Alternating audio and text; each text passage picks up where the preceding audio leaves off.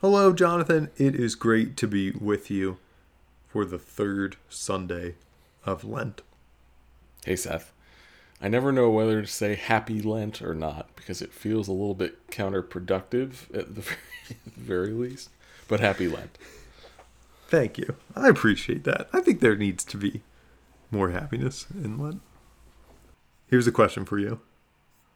What would you do in this particular situation?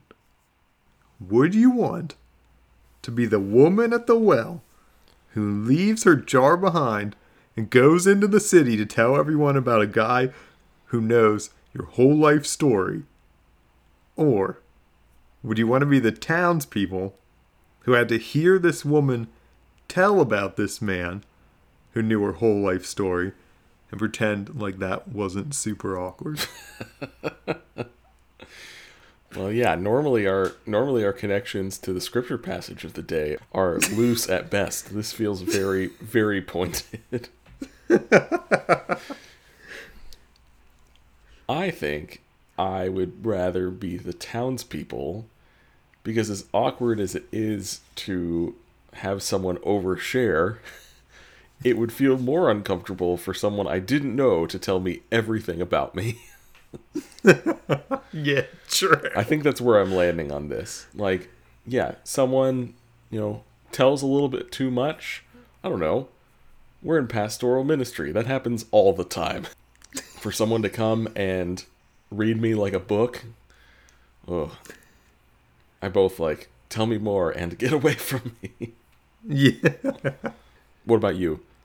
See, I would want to be the woman who knows all about me because I think that would at least be interesting and I'd be intrigued. But especially since there's no ancient Facebook, I'd be like, how does this person know all this? Because now I'm just like, wow, they just stalked me, which is creepy.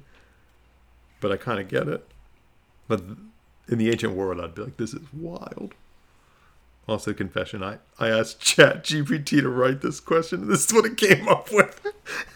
That was going to be my follow-up question. It's like a decent question.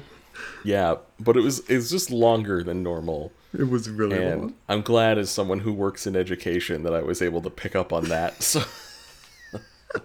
Yeah. Yeah, you can tell. Well, thanks for entertaining ChatGPT's question.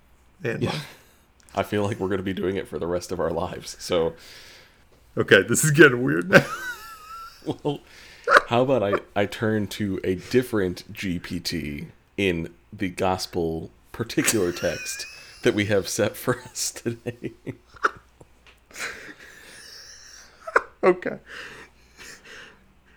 This is John chapter 4, verses 5 through 26 from the Common English Bible.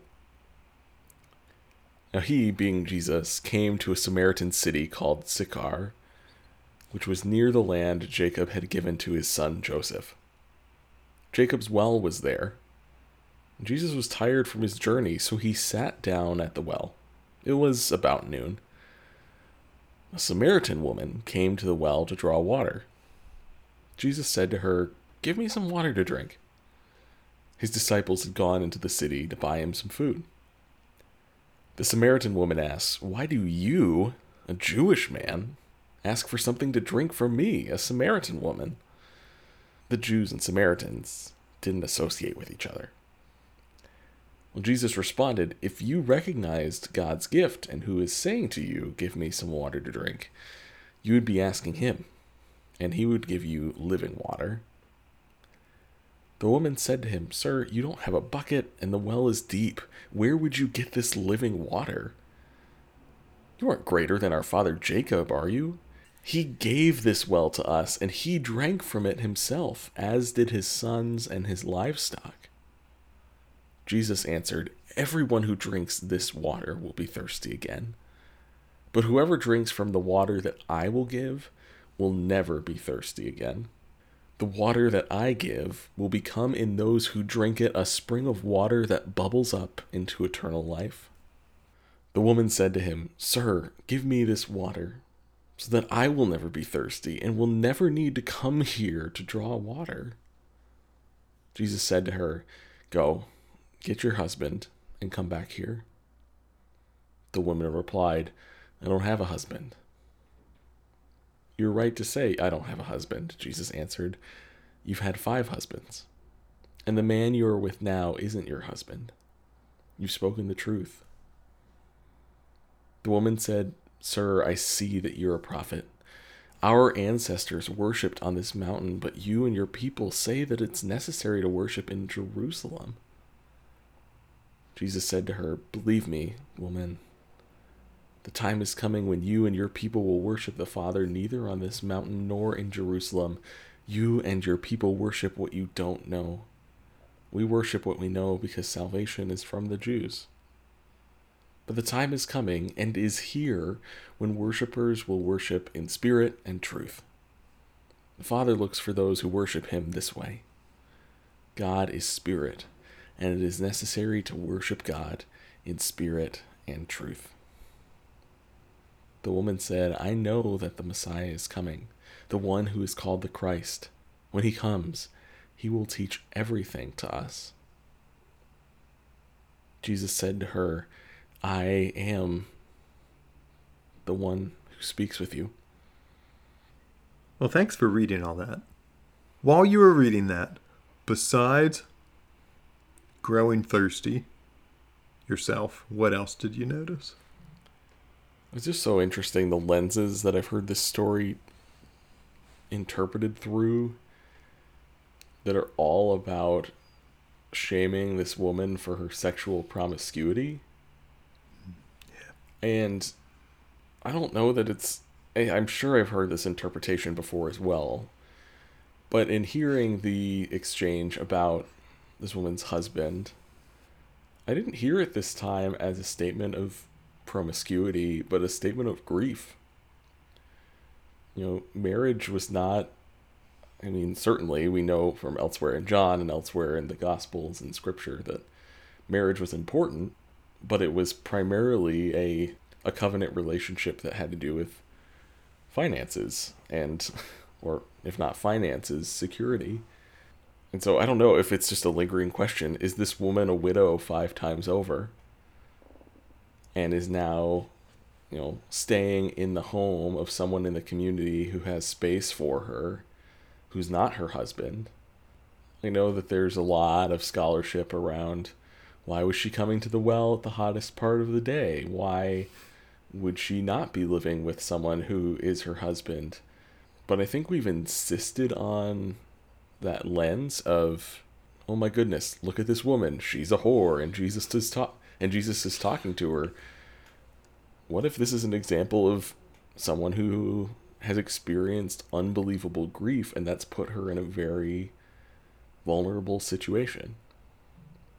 And honestly, that feels more like Jesus to me. Not to say that a woman engrossed in sexual scandal wouldn't be controversial or wouldn't be appropriate for Jesus to approach, because he had a tendency to upend all those expectations, as he's doing here. But I don't think it has to be that for the story to be impactful. I don't know. It's just my reaction. I have no scholar or other scholarship to back that up, but in this reading, that landed with me differently. Yeah, I think you're recognizing the lenses that we've often used to interpret this passage, in which the woman is promiscuous. And I don't know where that comes from. It just says she has, she has had 5 husbands, and we're all oh, I guess she's a serial cheater then. Which is interesting, because I think that says much more about us as the reader than it does about the woman. Yeah. I also liked your point about this woman who might be grieving the loss of 5 husbands, who might be living with somebody in the community who's taking care of her and has an extra room. This woman might be on the brink of survival, and that's who Jesus comes to see and talks with and offers living water. I like this idea that Jesus comes to someone who's struggling. I like that a lot. And, I don't have any scholarship on my side either, but I think, kind of eschewing some of the things that we've been told about this passage can help us to see it in a new way. That can be almost its own living water, maybe. One, it's also hard for me not to make the connections to the themes of our Lenten series, which I'm sure you've got some wonderful thoughts and questions to transition to. But on the theme of the world around us, caring for it and stewarding it, I've also heard this passage interpreted as water on earth doesn't matter. Jesus offers us living water, this almost separatist or disembodied. It's heresy. It's Gnosticism, right? The rejection of material things. But it also has translated to a lot of harmful policies, harmful interactions among and between communities. This idea that the physical, material, natural world doesn't really matter. Usually because God's coming to destroy it all anyway. So that's just another angle that I'm hearing here. And I think it's important that is intersecting here with the story of Jesus, God in the flesh, encountering not the mayor of the town or the town treasurer, but maybe, in our speculation, the person on the lowest rung of the social ladder in this community. Yeah, we at least know she's an outcast in one way, and that's that she's a Samaritan woman as opposed to a Jew. Even John's Gospel and the translators of the Common English Bible are nice, so they put it in parentheses for us. But they just note that the Jews and Samaritans didn't associate with each other. So we know at least in one way that she's an outcast. And then in our reading, there's more layers that pile on. There's this intersection of first she's a Samaritan and she's a woman, and maybe she's a widow, and maybe she's been divorced and left by her husband. So we see all these different ways that this woman is ostracized and pushed out. And I was thinking, I think this might help us transition, but I was thinking about, if you're this ostracized, outcast woman, living with someone in the community who has a little bit extra room, and someone offered you living water, wouldn't you take it literally like she does? I was just thinking, if you're really thirsty, physically, that's where my mind would go immediately. So I think sometimes we read this as oh, I can't believe she didn't get it. Especially somewhere, like Jerusalem, where it's pretty dry. At least in most of Israel. So I looked this up. Now these are current statistics, so maybe it's a little bit different in the ancient world, but I think this at least puts it a little bit in perspective. But Israel averages about 22 inches of rain every year in their primarily in their rainy season from October to April, and then it doesn't rain much in what would be our summer. And in both York, Pennsylvania and Richmond, Virginia, we get about 43 inches of rain a year. So we would get twice as much. And then I thought, what's a really rainy place? Seattle. Yeah. So I looked it up, and they get 39 inches of rain every year. And I thought, oh, it rains more here and in Richmond than it does in Seattle. And I looked it up multiple places because I couldn't believe it. Yeah, I was and that seemed to be true. That's so weird. Yeah, isn't that crazy? I would have never picked. I mean, it does rain a lot here, but I'm like, Seattle just. I guess it's just a reputation that it needs to uphold. Yeah, that's what I thought. I was like, I can't believe that. So I looked it up a couple places. That's wild. So anyway, all that to say, it rains more in York, Pennsylvania and Richmond, Virginia than in Seattle. And in all of those places, it's still raining about twice as much as it does in Jerusalem. So literal physical water, like, is so important there. There's obviously a lot going on in this passage. It is right to be skeptical of anything written about a conflicting relationship that is only representative of one perspective in that conflicting relationship. Like, if Romeo and Juliet was only written, from the perspective of the Montagues or the Capulets, like, you'd get a very different understanding of the story, even of the ending, than you do when you kind of have at least a sense of what both sides or two of the sides are in the story. And so hearing this and all this stuff about, well, remember, Jews and Samaritans don't associate with each other, like, it feels like there are ways to interpret this and receive some of that. But do you get the sense that, I mean, we know that Jesus makes these connections in John to things, say these I am statements, and this is at least in that vein. Do you think, how central do you think the lack of water is to this story of the encounter being later, which we didn't get to read, but later so impactful to the people in the city, in Sychar, who believe her? It's like, wait, water? Where? Like, I don't know. I guess I just haven't taken on that lens of,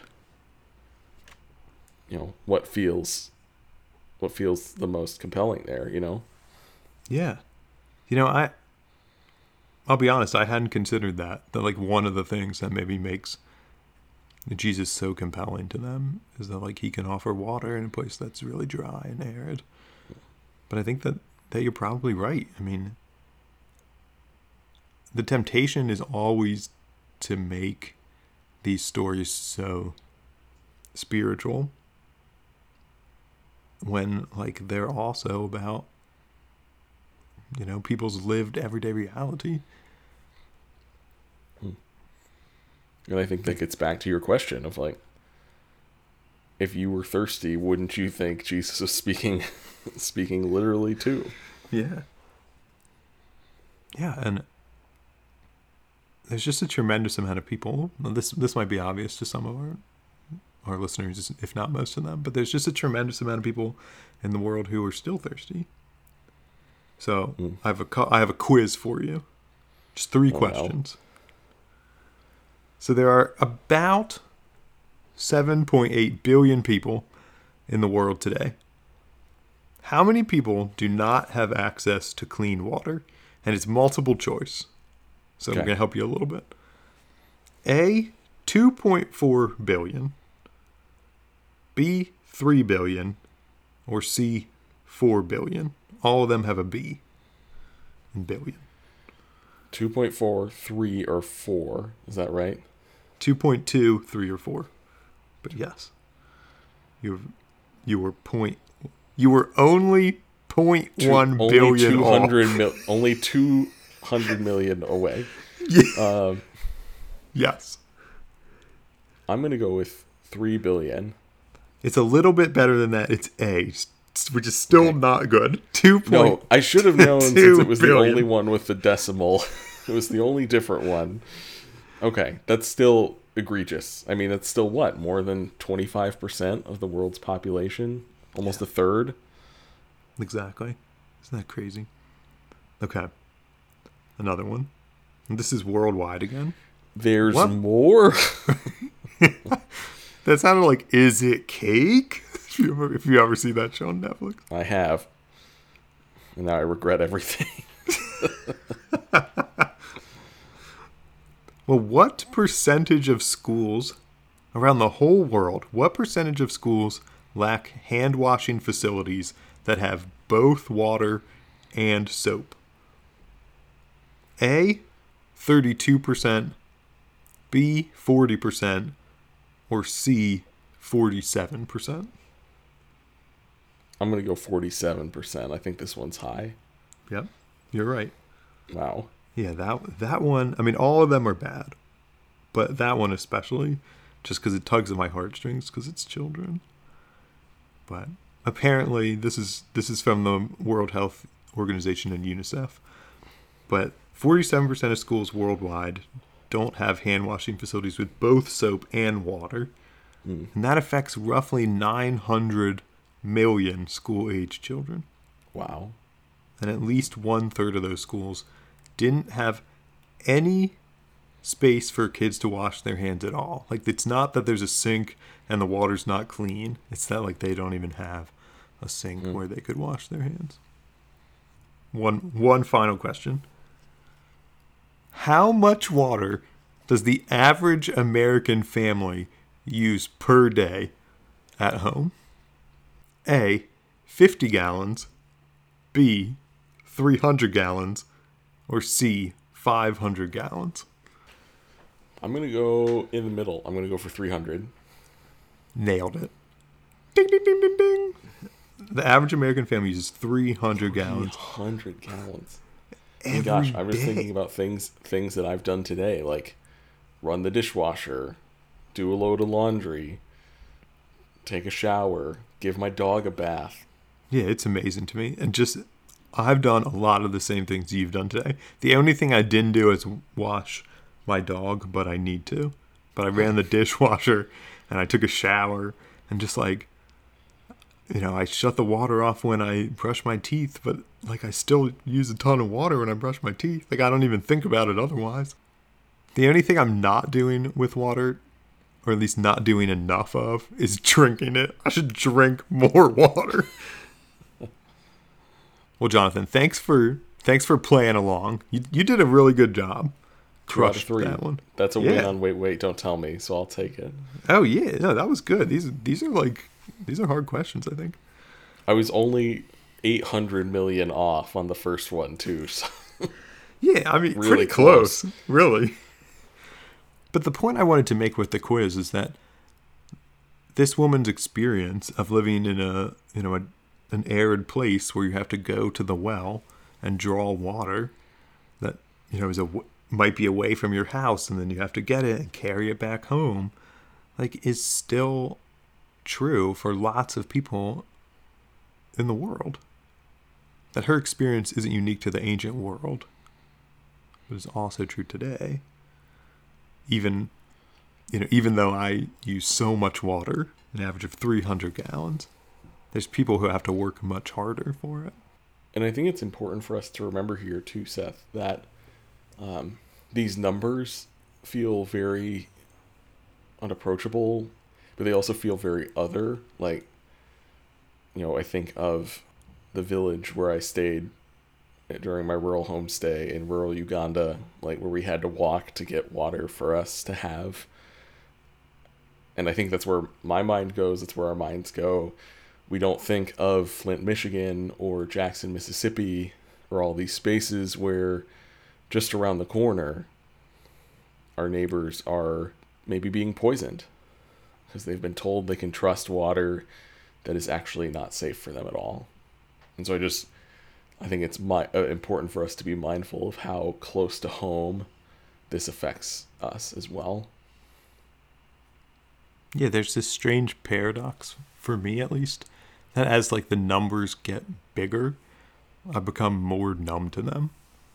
So when I just hear like 2.2 billion, I'm just like, oh no, that's a lot of people. That's a lot of billion. And then I just kind of go, oh, okay, like, yeah, and like in some way the numbers as they grow become even less personal. It's literally our neighbors here in the United States, but across the world. So all that to say, I just think it's difficult to even think about living water when you don't have traditional, safe, body-sustaining, potable water. like a lot of people don't have today. So the challenge, I guess, is to address both of them, not just to address this lack of living water, like we've sometimes heard sermons do. And I don't know if just giving people water, providing them water is good enough either. I think like in some way we need to sustain them emotionally, and I think that involves spiritually, making sure that people know that they're cared about, that they have a community around them. Just water isn't enough, but certainly not having water isn't good enough either. Well, Jonathan, I tried to make this as sort of on the ground as I could. I tried to do the opposite of what I've heard a lot of people do with this passage. Yeah. And that's like, I appreciate that a lot. To just spiritualize it completely. Yeah. So I wanted to do a reading that was embedded in the ground. That like involved the well almost. So with that, will you pray with me? I'd love that. Gracious God, in the waters of baptism, we are washed clean. But in the world, there are lots of people and places without water to do any wash. So we ask that you be with them, that you empower our efforts to provide clean water throughout the world. But we also ask that our efforts don't end there, and help us to establish relationships and connections with our neighbors who are thirsty, knowing that they thirst to be loved. We pray this through Jesus Christ, our Savior and Lord, who, when he was pierced on the cross, bled blood and water. Amen. Amen. Thanks, everyone, for joining us on this Lenten journey. We're so glad you're part of it with us. In 2 weeks, for the 5th Sunday of Lent, we're going to take a look at one of my favorite passages in all of Scripture, which I think we've talked about on this podcast before, Ezekiel 37, talking about the Valley of Dry Bones. Yeah. I don't know why I did that, Dan. I'm excited too. But Seth, thanks for walking us through that story. Thanks for helping me tell it.